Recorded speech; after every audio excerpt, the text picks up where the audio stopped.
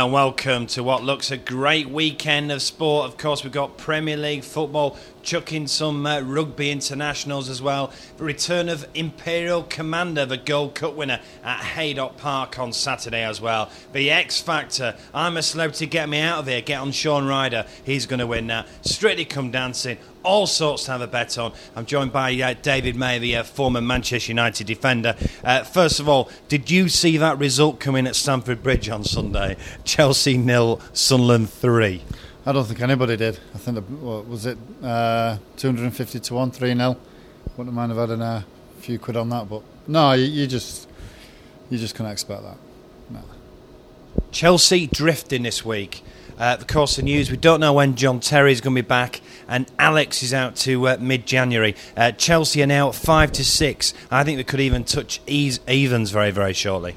I think it's. I think the best bet's probably backing United or one of the the other ones, City or Arsenal. I think the way they got beat last week against Sunderland probably strikes a lot of fear into Chelsea. Nobody expected that, but the way they got ripped to bits, to be fair, could have been more than 3. I'd go with one of the others, probably United. Okay, Chelsea are 5-6, Manchester United 3-1, Arsenal 7-2, City out to 16-1. Let's talk about the early kick-off tomorrow. Of course, that's Arsenal versus Spurs.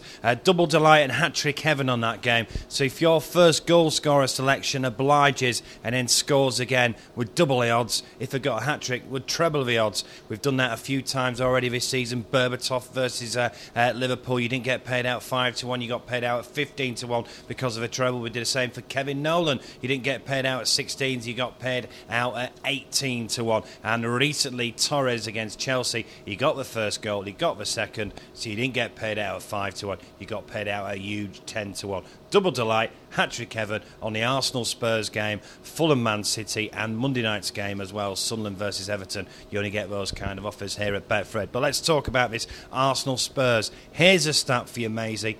It's 68 Premier League away matches since Spurs have beaten either Arsenal, Chelsea, Liverpool or Manchester United. I was going to say it's worrying for Chelsea, for Spurs, but to go 68 games without actually winning it's quite remarkable. I would say they're probably due one. Hopefully it's not against United, but fingers crossed it can be against Arsenal on tomorrow morning or tomorrow dinner. Quarter to 1, 9-2 we are. That's a great bet. Absolutely fantastic bet. I'm looking at the draw there, 11-4. It's going to be a tough game. Derbies go, all the form goes out of the windows, as you could see the other week with the Manchester derby. It can go either way. So I'd sit on the fence and go for a draw.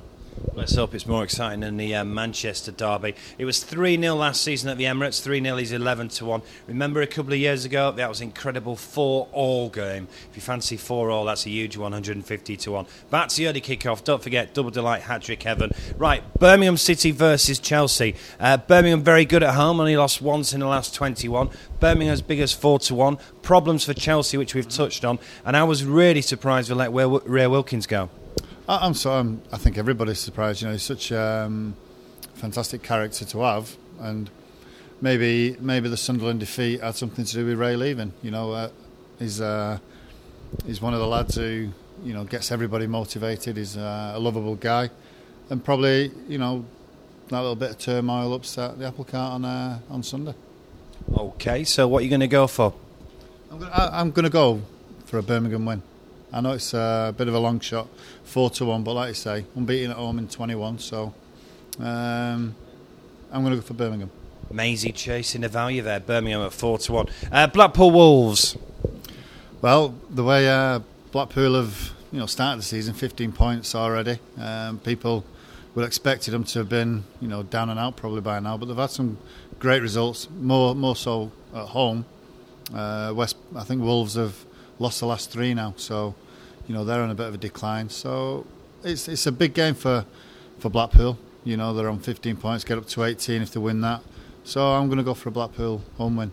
Okay, Bolton Newcastle, 2 teams doing very well this season. They are.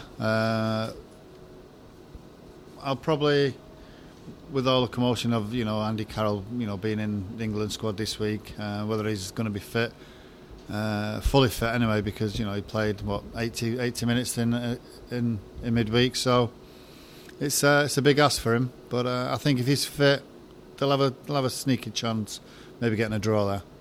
Manchester United versus Wigan. Wayne Rooney could be back. He's got a very good record against Wigan, scoring 9 in 11 appearances. He's 3-1 to score first.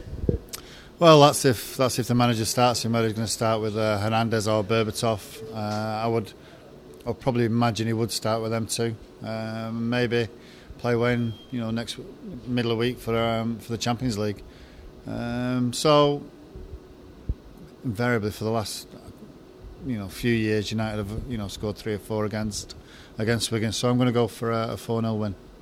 They've won all 11 matches against Wigan, scoring 35 and only conceding 4. By the way, David May was a man who did predict that Wayne Rooney would stay when everyone else was saying that Wayne Rooney would leave Manchester United. So he's got one bet right this season. Never had a carrot on it. West Brom Stoke. Well, it's just a bit of a Midlands derby, innit? West Brom not particularly playing well. I'll probably go for the home win, only really for the home advantage, really. Okay, the 5:30 kickoff is Liverpool versus West Ham. West Ham not won away from home in the last 24 Premier League matches. Not won at Anfield since 1963, which is 38 league visits. But worryingly, of those 38 league visits, they've not scored in 27 of them. Well, it says it all, and done it. And you look at Liverpool, 8-15. You could only probably see a home win, but with Gerrard missing, Torres not quite firing on all cylinders. But West Ham are dire this year. They've won one out of 13 games, I think it is. So I can only see a Liverpool win there. Okay, Sunday, the early kickoff is Blackburn versus Aston Villa. Yeah. Talking about Villa last week against Man United, it looked as if it was done and dusted once we went 2-0 up. But I think if you put a little bit of pressure on them, you can get to them with, big Sam being there, knowing what happened against United. I think he'll get right into the faces, and I predict Blackburn to win that. Fulham versus Man City.